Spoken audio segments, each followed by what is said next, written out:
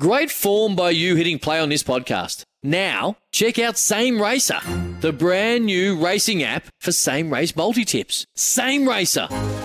Download from the App Store and Google Play. Powered by Bluebet. Gamble responsibly. Call 1-800-858-858. It's time to cast off on a new adventure. This is Real Adventures with Patrick Dangerfield and Aaron Habgood.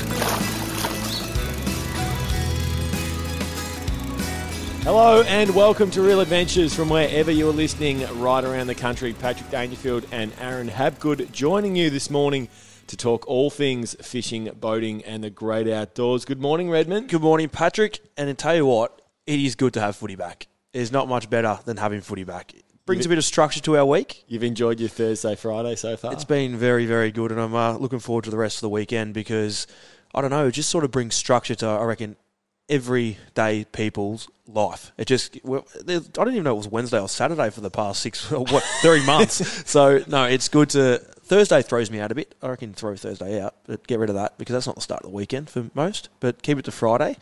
But it's been good to been great to be back having a quiet Jamison watching the footy with a couple of mates. Well, not everyone... fishes for work and doesn't really have a weekday. You're just living a weekend. Not many people are back at work yet, so they can't take... most office workers are still at home, which is great. Do you reckon it's going to change the future of how people are going to work now? As in, it's going to make a lot of people more work from home rather than in offices? I think there's no doubt about that. Yep. I think we've seen I think everyone now is familiar with Zoom. And everyone that wants to have a beer with someone is familiar with House Party. No doubt, technology is changing the way that we interact and we work. And I think more working from home and at different stages can be a really good thing. I reckon I could nearly work from home. If I get a big enough fish tank at home, drinking curry will let me have the backyard set up as a pool with just just put my whiting in one corner, chuck a bit of dirty water. You might lose Finn into that fish tank. Hey, you can follow us and join in the conversation at Real Adventures on our Instagram and Facebook sites. Now, Redmond, I don't know if you noticed, I'm sure you wouldn't have actually, just trolling through sort of social media yesterday, and it came across my desk, the greatest of all time, or the second greatest of all time in my opinion, Michael Jordan. I'm a unashamed LeBron fan. But the GOAT, Michael Jordan, lands a 200-kilo marlin. Did he really? He did. Well, I didn't know that, but I did read that he's going to be entering some fishing tournament valued up, I think it was $3 million. So, well, he loves a punt. Do you reckon? Michael Jordan. You don't say. And that was 440 odd pounds in the old scale. And obviously, that's what how they measure it in the States. But I thought that was pretty interesting. All right, the GOAT just landing one of the great marlins in North Carolina. Well, I've got a challenge for you now. You reckon you're pretty top notch in this country? Yeah, you do. No. You do. Don't shake your head. Here's the challenge to really see. Come on, I want to see if you can get the man himself on Real Adventures next week. Look, I don't think we're going to get his Ernest, but this was at the Big Rock Blue Marlin tournament. So it's an event that's held annually off the coast of Morehead City, North Carolina. Tracks anglers from all over the world, and you spoke about it. This was the tournament that there is a $3.3 million overall purse, so the prize pool. Jordan's boat came in 5th place with the 450-pound blue marlin. What can't he do? Can't even argue with that. Well, he's on the boat. I'm not sure he was exactly the one behind the reel, but it's great to see fishing tournaments around the world starting to get back into full swing and to open up again. And I think we're definitely seeing that around the country, that there's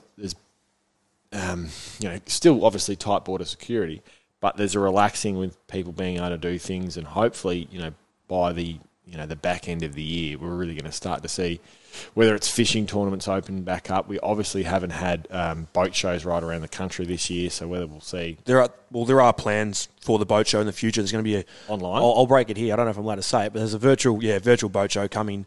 Hopefully in the next, I think it's mid to end July. I'm pretty sure it's around the 20th. So stay tuned for that. So how will that work? If I'm assuming your dealers will just organise a stand, yeah. in an animated sort of way. So it's all done animated. You come into the cyber world, and I'm only saying this in discussions with Craig because Soul Guide's got a bit of a part of it. And basically you can go anywhere you want into a stand in this virtual reality world, and you can have discussions with the dealers or whoever. For example, Real Brand might be down there, and you can have discussions with them. I'm pretty sure there's 10 people per person that can get into a stand at once, and you're not actually in the stand but physically, but you're on the computer and you can discuss with dealers and boat dealers or Real Brand or Salt Guide, whatever you want to do. They're also got an auditorium there, which is going to have numerous stage talks. I know that I've got stage talks on there. I think three or possibly 4 stage talks throughout the weekend through the auditorium. So it's going to be testing because it's been very successful in the States, hence why this has come off the back of that. So depending on what happens with this one, we might see it more in the future because it might save a lot of cost, because I know stands aren't... Geelong Marine World, for instance, and I say this, they get a massive stand at the boat show. Yeah, 50, 60 grand. Plus, plus. Like, it's a lot of money. You got to sell a lot of boats just to break even, and you're obviously trying to brand awareness and all that sort of thing. And not just that as well, you've got to get the boats there.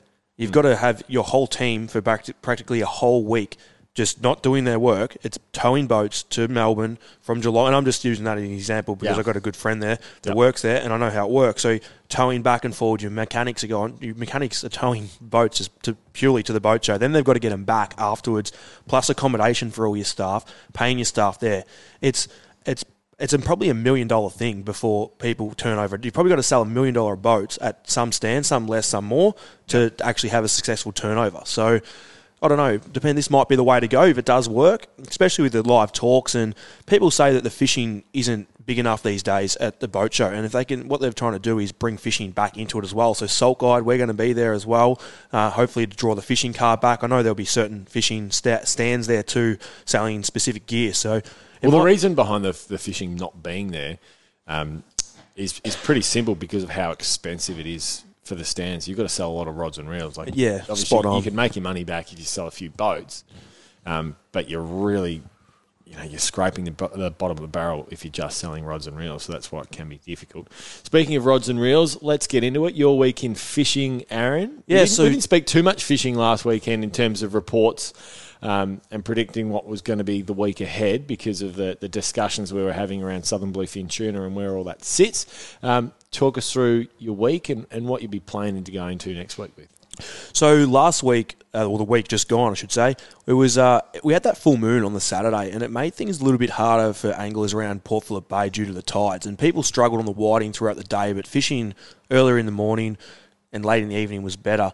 The offshore fisheries very well. They found a new patch of tuna. I'll actually give it to Gwayne and Chris Castle. I'm going to give it to them. They pretty much found a really good patch of tuna outside of Cape Shank there. Well, you're going to give it to them when they did all the work. Well, they did all. Obviously, I haven't been there yet. Too far away for me. But they found a nice patch of tuna. But these tuna were different to the ones that we had found earlier in the year before COVID, Pat. These fish quite small. So you're looking under 10 kilo. Really? So they were very jelly beans, as they call them. So they're quite small tuna, and they were quite hard to get. Gwayne was running these new prototypes for Frogley's Offshore, and they're a new. They're called dragsters. They're a new diver, and they supposedly hold their trolling speed right. So he was using the smaller model, and I think it holds their trolling speed up to 12 to 15 knots. So what these fish were doing, they were coming up on the surface, and the birds, so you'd see the birds lingering in the air and getting tighter and tighter. And when I say birds, there were probably 5 to 10 terns. So not your traditional gannets diving into your bait balls, and not the mutton birds that were on the tuna the whole summer, basically just gone. So it was hard to get close to the fish. So the fish would come up, whack the surface, push the bait up, and the birds come down, and then you'd get about, I'm going to go 20 seconds of probably having a red-hot crack of when they were up. So Gwayne did really well. I know Casso got a couple of fish, but Gwayne ended up with, I think, his bag limit. He might have let go a couple as well. So they were finicky fish, and he reckons these dragsters, he could move faster in between the fish. So instead of sitting there and trolling back up to those fish at 6 knots, he could push them up to double the speed get to these schools. And that was the key to him getting more fish than other people on the day, from what he's told me. So, you often speak about, rather than having your lures in the entire time, have them out so you can move around, cover distances quickly, and then get onto the fish. And that's why I've been casting to them a lot this year, because it's been a lot of that sort of play. The tuna have been coming up at times, but not holding up. So I get to the school, and stay off them, let them swim to us and cast to them rather than trawling to them and pushing them down. And we spoke about this a lot when the tuna were outside the Port Phillip Bay heads, just because it was such a big topic. And like I said before, getting in front of them, trying to outsmart the fish, working which way they were going, they were much easier to tell before COVID, because all the mutton birds, you could see them moving in a motion towards where the fish were, where these terns are sitting on top and they just come down and pick, bang, bang, bang, bang. And they're not diving hard, but... Practicing their social distancing, are they? The birds definitely weren't practicing because they were hitting the same bait on the head when they were hitting the water. But no, well, it's good to see the tuna fishery there as well, which is Absolutely. great. Like I said, it's not that common. It wasn't that common in the past. Now we're starting to see quite... I've caught tuna out there for a long time, but it's starting to become... Whether it's more anglers targeting them or whatever it is, we're definitely starting to see more tuna coming along the coast down... how would I call it? Port Phillip Bay heads to the western entrance and down towards Lake. So it's a good to see, and hopefully it keeps growing from here. But back to the bay, like I said, whiting were tough with the nut. They were there if you did the right things. Outside Port Phillip Bay heads, right down to Apollo Bay, and to right down through to Portland, the bottom fishing. So your snapper, your nanagai, your school sharks and gummy sharks, you couldn't go wrong. They fish so well on the back of that moon. It's been cold, but the weather's been pretty damn good. The weather's been as good as you could get it, other than the cold. And it is cold, but the sun's been out. It's been some seriously light winds. That long weekend, I don't reckon the wind got above 8 knots, I don't reckon. So anglers have had the chance to get out in some seriously nice weather. If you're not fishing between the hours of 6 and 8 a.m. or 6 and 8:30 a.m. and between 4 and dark, it's actually not that cold out there. It's just that lunchtime period's quite nice. Yep. So it is very cold. It's hard to get motivated to go early. And the only time I'm sort of going early is if I'm heading offshore and putting baits out and kicking back in the cabin with the sun on the clears or on the hardtop. It's quite nice sitting in the cabin, you get a bit cozy. But if you're out whiting fishing with frozen squid very early in the morning, it can be a bit harder. And I can see why people don't fish through these winter months, because it is hard to get motivated. Yep. But in saying that, I've never seen more people on the bay in my life than what I've seen in the past. Since COVID, even over the long weekend, we get people down here. When I say down here, down the bottom end of Port Phillip Bay, but people aren't going to Bali. They're not going to Queensland. They're not doing these trips now that they'd normally do to escape the winter weather. They're fishing Port Phillip Bay because we can't travel, and it's great to see. And I tell you what, Patrick, you could save some money if you wanted to go. If you want to travel from St. Leonards to Queenscliff, like I said the other week, just walk from boat to boat with the amount of boats that are out at the moment. Now, I promised my Geelong Cats physio, Mark Young, during the week, Aaron, that we would do this week on Real Adventures a segment around catching squid. And from the absolute novice, which Mark is, because his young boys, they want to catch a squid. Now, they don't have a boat, so they're fishing off piers and jetties around the region. Yep. What do they need from zero knowledge to just the basic gear in order to catch squid? Because I said to Mark, it's not, you don't just go into Kmart and find the cheapest squid jig you possibly can. The weight is important. But can you talk through, for the absolute novice, which Mark is, what you need in order to take your kids down to the pier and catch a feed of squid? What time to go? Balancing that with the crowds at the moment is also difficult because of the social distancing, which we all must respect. But if you want to take your family down, the do's and don'ts. So first thing I would do is I would spend a little bit of money on squid jigs. Now, it sounds bad because I'm always trying to save you $1, but it's one thing that I think you need to spend money on due to the sinking factor of a squid jig. If you buy on eBay and you get 12 jigs for $20, it's probably not going to be the ideal jigs. They're not going to sink, or they're going to sink too far. So I'd be heading, whether it's a Shimano or a Major Craft, whatever it is, whether it's Uzuri, whatever it is, I'd be spending between $20 and $25 or more on a squid jig. Nothing less than probably $18 or $20. Yep. I wouldn't be, just because they work. And what I mean by they work. If you were getting right into your land-based, not for your novice, I'd spend money on a good land-based rod, but they're going to be pricey, so we're going to stay away from that. But if you are wanting to do it seriously, it's well worth getting a casting rod to get your rod out further into the weed beds, because they do cast an extra 30 metres further than what a normal standard $100 Kmart rod would do, to give you an example. Which people don't think about, because when there's a lot of people fishing off jetties, most are only going that short range because they haven't spent the extra dollars, which is fine. But if you don't want that extra length to fish in the beds where no one has, or most don't, that's when you'll access squid that others can't. Well, I run the Samurai Eggy, and I think, to be honest with you, I think it's about $700 or $800 Eggy rod. and I'm going to get in trouble here off Froglies because they're going to be too happy with what I've got to say. For a boat angler, you don't need it because you're on the spot. To be honest with you, you would be 100% 100% the locals using hand lines, Pat, because that's just what they use. They use hand lines. If I was to fish on land-based, I'll be going out and spending the money on these rods because you need them. They work so well with your casting, your taper of the rod, and the way they load up when you're casting far distances. You need this. Depending on where you live and where you're going, a couple of good places just locally around Port Phillip Bay Heads is you've got the St Leonards Jetty. You've got Queenscliff Harbour, very protected and safe for kids. You've got the Clifton Springs Jetty now, which has been extended another 30 metres a little while ago. You've also got around the other side, Sorrento, Rye Piers, right all the way up to Mount Martha through there. I'd be concentrating those areas this time of the year, and I'd be targeting them, if possible, first light or sunset is going to be your best chance on catching squid. Your best chance during the day is going to be trying to time it around a tide change. So say, for example, a tide's at around 11 o'clock, I'd be getting there at 10 and fishing till 12. So I'd be fishing those 2 hours either side of the tide change. And the reason for that is sometimes in tidal areas, for example, Queenscliff Harbour, if you're fishing into the main channel, you will not be able to run a squid jig in there during the middle of the tide. You're just not going to be able to.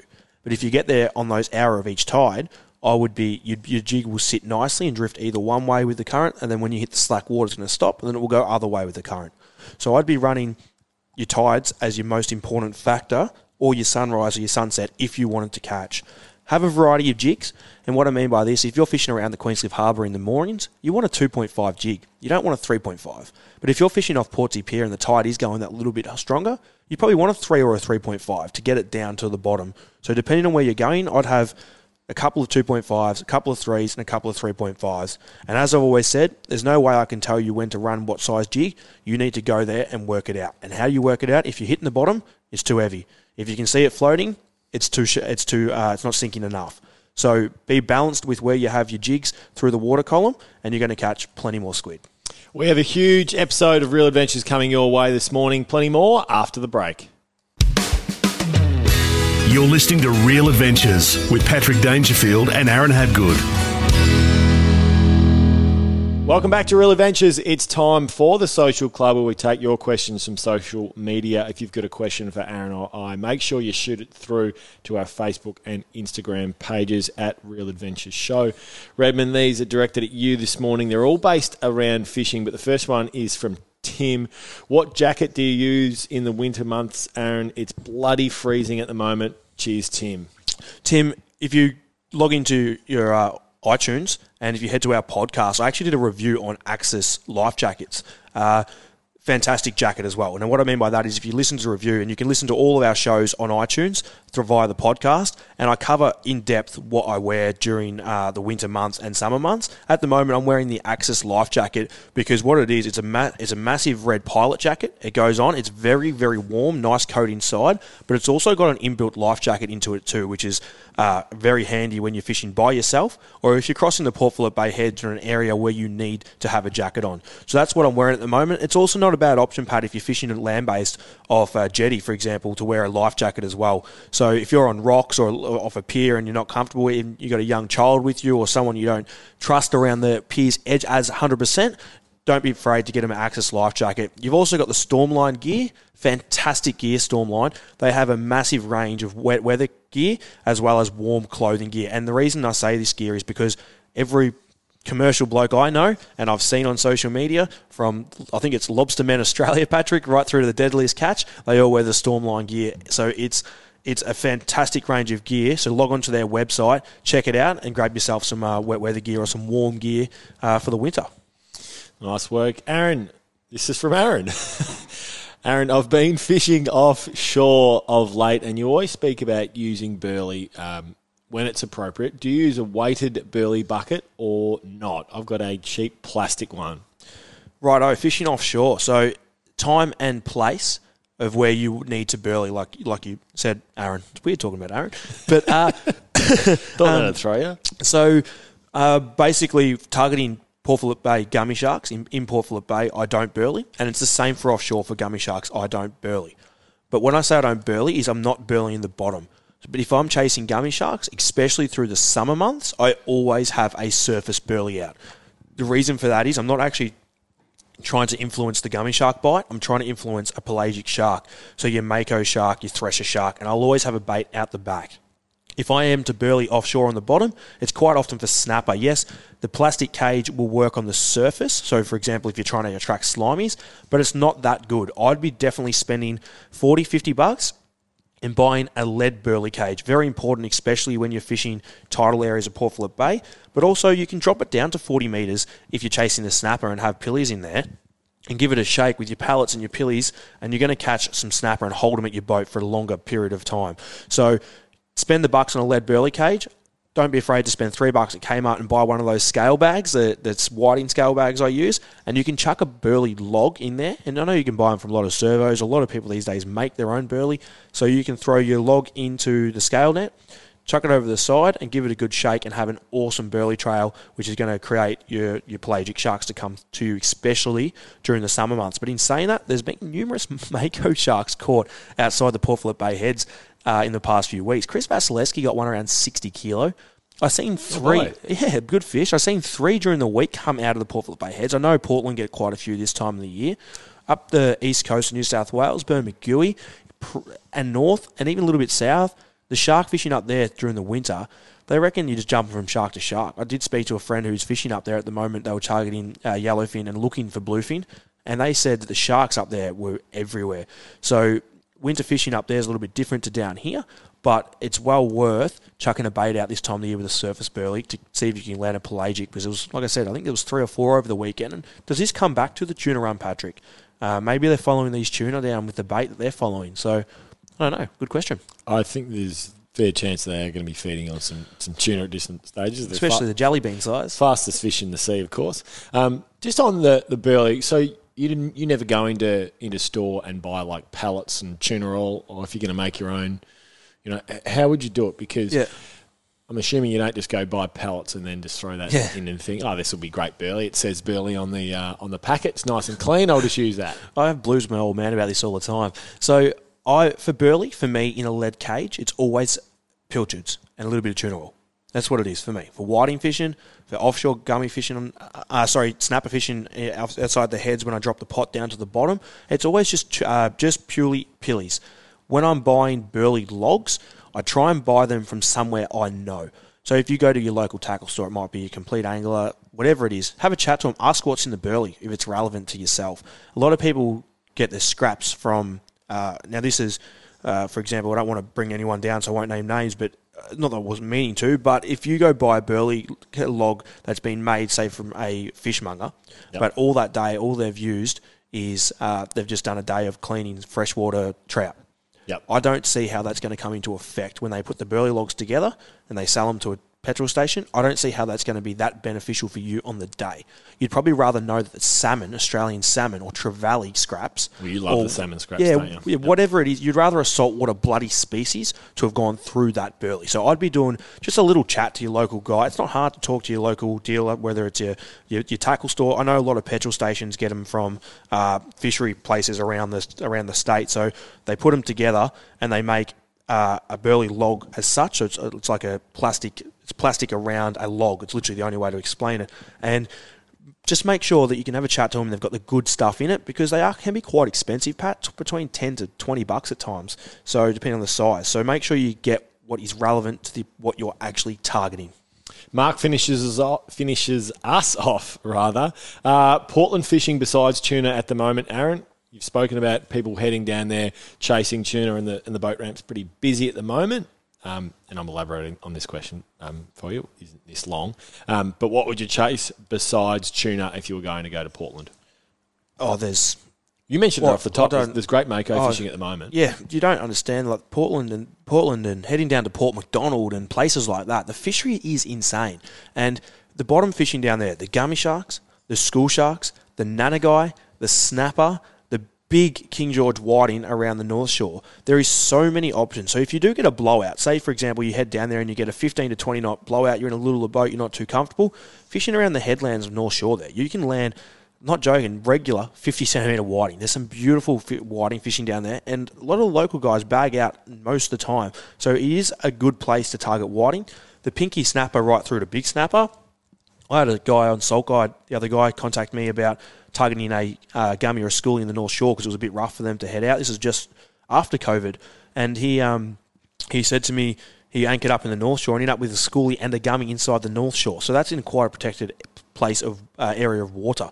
So don't be afraid to head down there and get your tuna one day or even half day on the barrels. If you miss out or if you get one, then jump onto the bottom fish because you can fill your freezer up. And I'm all for filling the freezer up and sharing it with your family and friends because that's what we have. I'd rather spend the money on fuel than go buy chicken and meat from the supermarket. So head down there, take your esky, get yourself some seriously good fish and bring it home and have a feed with your family and friends. That wraps up the Social Club. If you've got a question for Aaron or I, make sure you send it into our social media pages at Real Adventure Show on Twitter and Instagram, as well as, of course, Facebook. It's time for our dream boating destinations. Our dream boating destination for this week is Jervis Bay in New South Wales. It's an oceanic bay, roughly 100 square kilometres, so it's bloody decent size, Redmond, and it is one of the best fishing destinations in Australia. Fishing, diving, relaxing. There's actually a phenomenal pub there as well, the Husky Pub. We can chat about that later. I'm sure you'd be able to order a few... I'd never go there. A few Jamisons there. And there's also some terrific whale watching at different stages. But when it comes to the fishing, Redmond...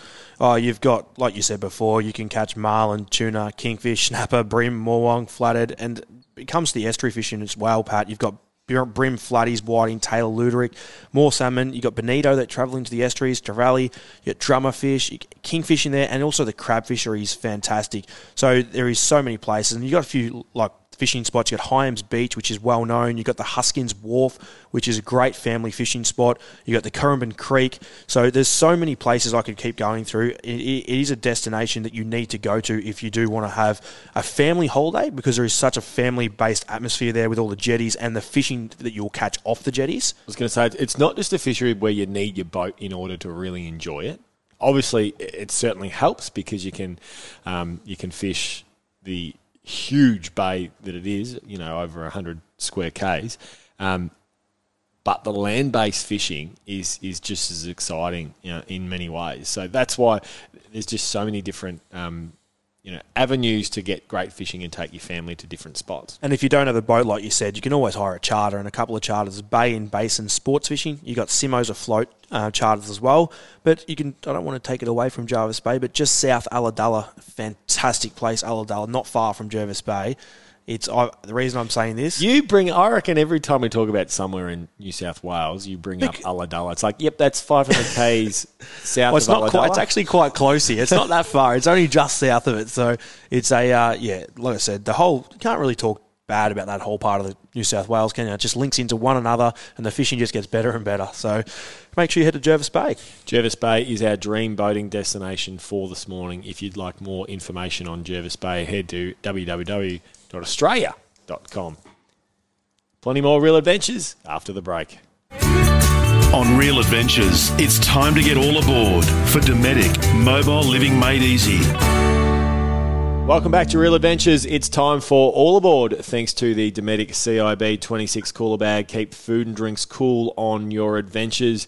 Our special guest this morning is Shimano Pro angler Bomber Farrell. Good morning, Bomber. Morning, gentlemen. How are we?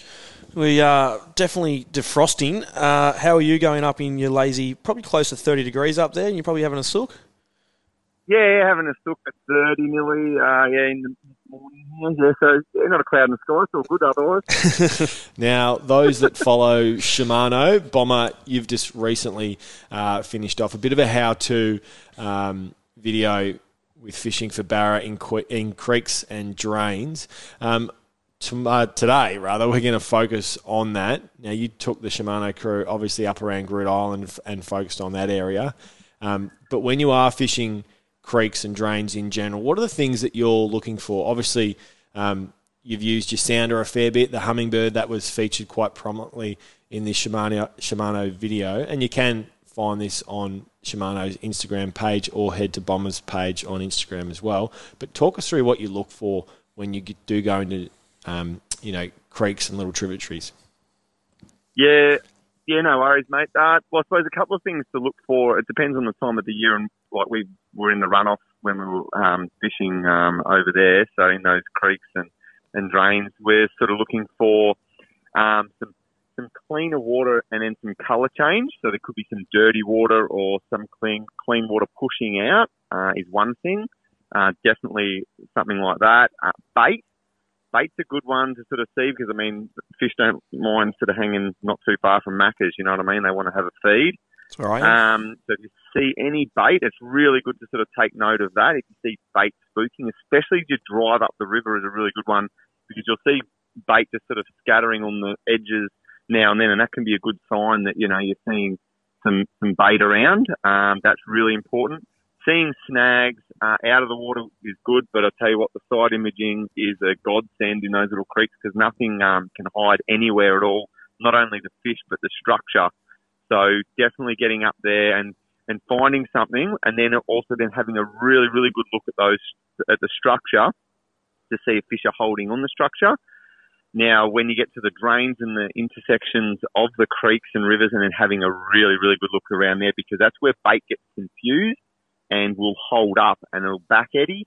And in those back eddies is where a lot of the bait will hold, along with the barras in ambush. So talk us through, we've just arrived in Darwin, you're going to Fishing and Outdoor World or a local tackle store. Everyone hears about the bomber lures that you use. They're a really popular lure that anglers use up north, but it's not just the bomber lures that can be really effective on barramundi. What selection of lures would you recommend taking, if you're looking to chase a barramundi? Well, you're dead right. A lot of people do sort of just familiarise themselves with using bomber lures and even Barra Classics. Some 10-foot Barra Classics in the Guns N' Roses colours. It's like everyone sort of owns those when they go barra fishing. That's great to have those lures, like something that's buoyant, like those lures, so that when you are flicking into the snags, you can just like back it off and it floats up. That's really good. But also in some of the gutters, it's really good to use some soft plastics, and they're variable on little paddle tail. The BioTough is what we use when we're over there. Little paddle tail soft plastics, only 100 mil long, even 75 mil long, because in the runoff, the bait that's coming out will be really small, and you need to, like your trout fishing, you need to match the hatch to catch the catch. And I'll tell you what, it's really important to sort of, if your little jelly prawns and shrimp are coming out, to sort of keep it the same size coming out of those gutters as well. Variable size jig heads. So jig heads of different sizes to get down deeper into some of the gutters. If you're fishing a shallow gutter, you're going to hit the bottom really quickly and you're going to be just tapping it through. But some of the other ones with a bit of current, you need to be able to pin it up inside, and you might need to use a 1 ounce jig head to get it down deeper, and then bring those out. You can also use vibes. Vibes do work really, really well, but those people who do use those soft vibes, they're pretty prickly, so you do get snagged up a lot. So just be really cautious of where you're going to use those lures when you go into those systems as well. Bomber, when it comes to retrieval, I've fished with you enough to know that you can't go slow enough when it comes to fishing for barrets. One of the things that people fall into, they think they need to rip it in as quick as they possibly can when they compare it to, fishing in the southern waters. But you often talk about in the videos that you do just a slow retrieve. Yeah, exactly. You're dead right, especially when you're using those hard body lures. And also just look, one with the lures is using suspending lures. So those hard body lures that do suspend in the water, pretty common with bream fishermen down south. You can't go slow enough. It's a matter of just, if only you could twitch forever and not retrieve. You know what I mean? It's just twitch, twitch, twitch, twitch. And when you get the opportunity to watch a barra feed, if you ever get to see it in clean water, which is very rare for barra to see that, it's that pause is when they just come over and they'll come up right near the lure and they'll just open their mouth and buff it. So that's why it's so important to not be excited and think you're trying to catch a wahoo or a queenfish on top water, but actually wind it that slow and twitch and just keep tapping the rod tip as if you were whacking it against the side of the boat, nearly, to keep your lure. Twitch, take up the slack. Twitch, take up the slack. Twitch, take up the slack, constantly through, little bit by little bit by little bit. Stay in the strike zone as long as you can where you think the barramundi is going to be holding up. Bomber, I understand the importance when chasing fish right around the country, whatever it is, being at the right place at the right time. It's not luck, it's you make your own luck. And one of the things I want to ask you about is how to understand where to be at the right place for a barramundi. And it comes back to a drain. So drains, when Pat and I headed up earlier in the year, or actually end of last year we got told from a friend to target the drains, the runoff of the drains, to catch barramundi out of South Mission Beach. So explain a drain, how it works, where you want to be, and what you want to be doing to catch fish most effectively. Yeah, okay, so those creeks you would have fished over there, I mean, some of those systems vary in size, and the creeks can be, like in that video where we filmed over there, the mouth of that little creek that ran off, that drain that ran out, would be maybe about 6 metres, 7 metres wide. Anything like that, that's fine. So you want to be, I usually try to get adjacent to that and then start basically working really like a wagon wheel around with a hard body after you've had a look on the depth sounder, and unless something really obvious stands out and you can really see a log or something there and holding fish, start with a hard body and start bouncing around to start feeling out the bottom with not a suspending lure. It's got to back up so you don't get snagged. So you can hit the bottom and come up and go, oh, okay, and you start feeling it out. You might end up sacrificing a few lures to find where those fish are holding. Now, with the drains, it's also around the mouths of the rivers that you'll fish down the front, little tiniest snake drains. And I mean snake drains that are like a foot wide, the tiniest little gutter.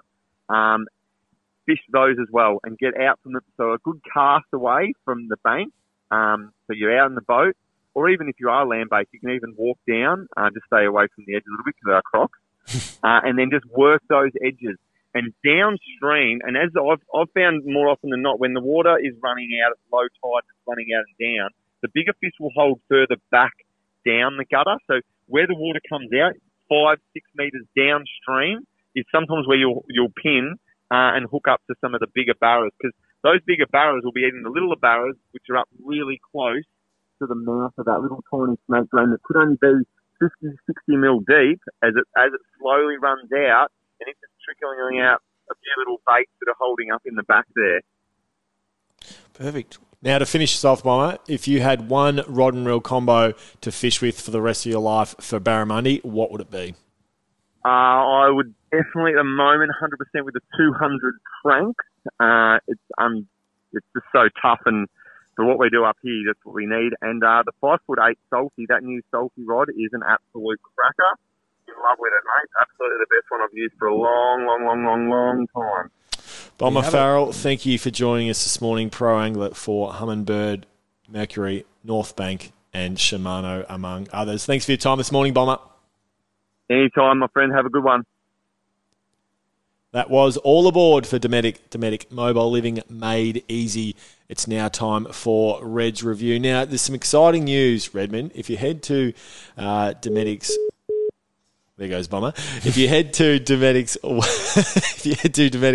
website, there's a whole new product range of gear that has just launched, and one that I want to focus on this morning is Dometic's PJS 118 portable jump starter. Now, we've spoken about these before, especially given the fact that people are starting to get back into their boats now, and this happened to us the other day actually with the Stabicraft, Dad's Stabicraft.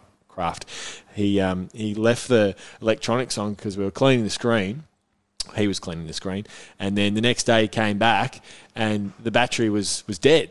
So the great thing about the PJS 118, it's powered by a lithium polymer technology, which is perfect for jump starting flat forward drives or car batteries, but also clearly boat batteries.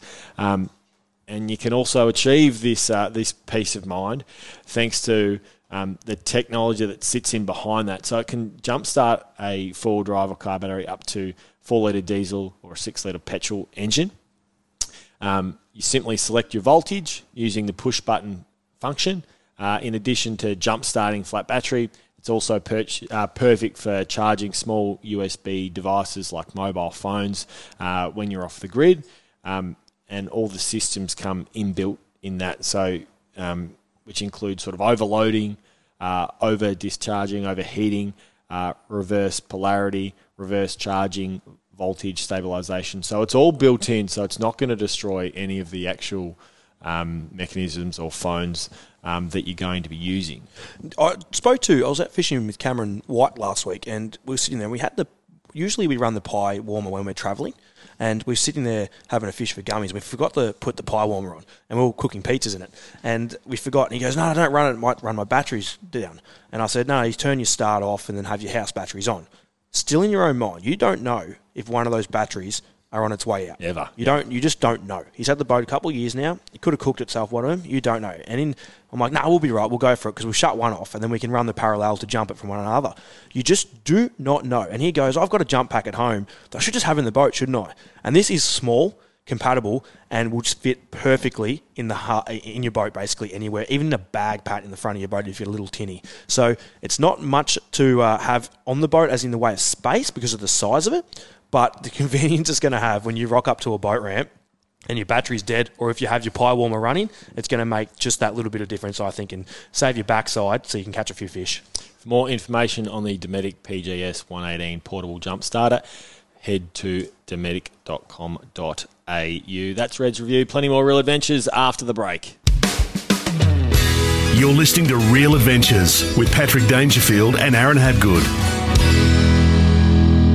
Welcome back to Real Adventures. It's time for Red's Tip. Red, you're focusing on the weekend ahead.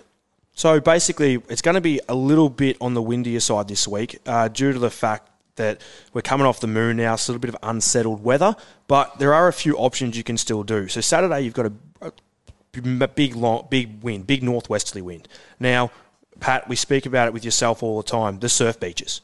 You can attend all the surf beaches along the surf coast, not just the surf coast, right down from East Gippsland, right down to Whoop Whoop Land, down South Australia, even further, wherever you are, and you can go with this wind and catch some seriously good salmon offshore. And if anyone gets any, send me a message. I'll send you my address. You don't bleed him. You drop them off to my place, and I'll keep them for bait because you don't understand. They're as good a bait as you could possibly. And I can't get enough of them because I have none. I have had none for the past.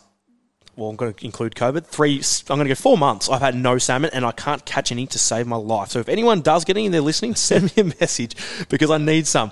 But the surf coast. But not only that, if you do want to actually catch some good fish, make sure your fish go into dark. I spoke earlier how it's a little bit harder this time of the year in targeting basically getting out there while it's so cold, but heading down the beach, you'll actually find that it's quite warmer on a beach than it is on land because the dew doesn't set. And if you've got a little bit of northerly, which you do, it's going to be a little bit chilly with the northerly wind, but you're sitting behind the dunes and quite often it blows over your head.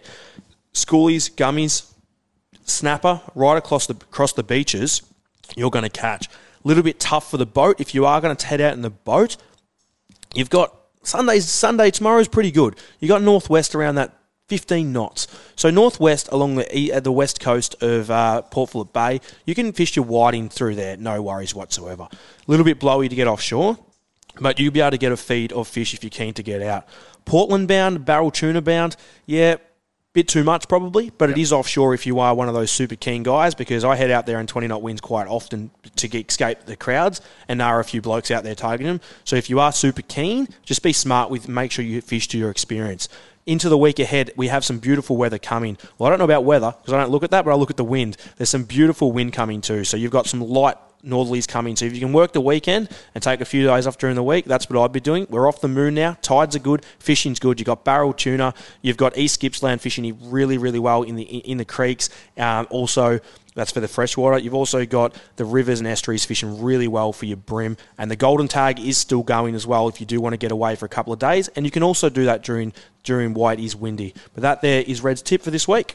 Beautiful work, Redmond. To finish off, we have the flying gaff. And I'm gaffing anyone or the enormous number of people that were chasing spider crabs over the weekend, Redmond. Now, it's really important that we still abide as best as we can via the social distancing guidelines because we don't want a regression in the number of outbreaks that we've had. It's really important for all fishers that we stay by them as much as possible because the last thing we want is to be stopped from fishing and heading out and doing the things that we love because we've seen previously that one of the first things that's been stopped is golf and fishing, Redmond. So for all those out there, let's make sure we're doing it properly, looking after each other and catching a feed of fish. That being said, That's Real Adventures, and we'll see you next week. You're going to training, and I'm going fishing.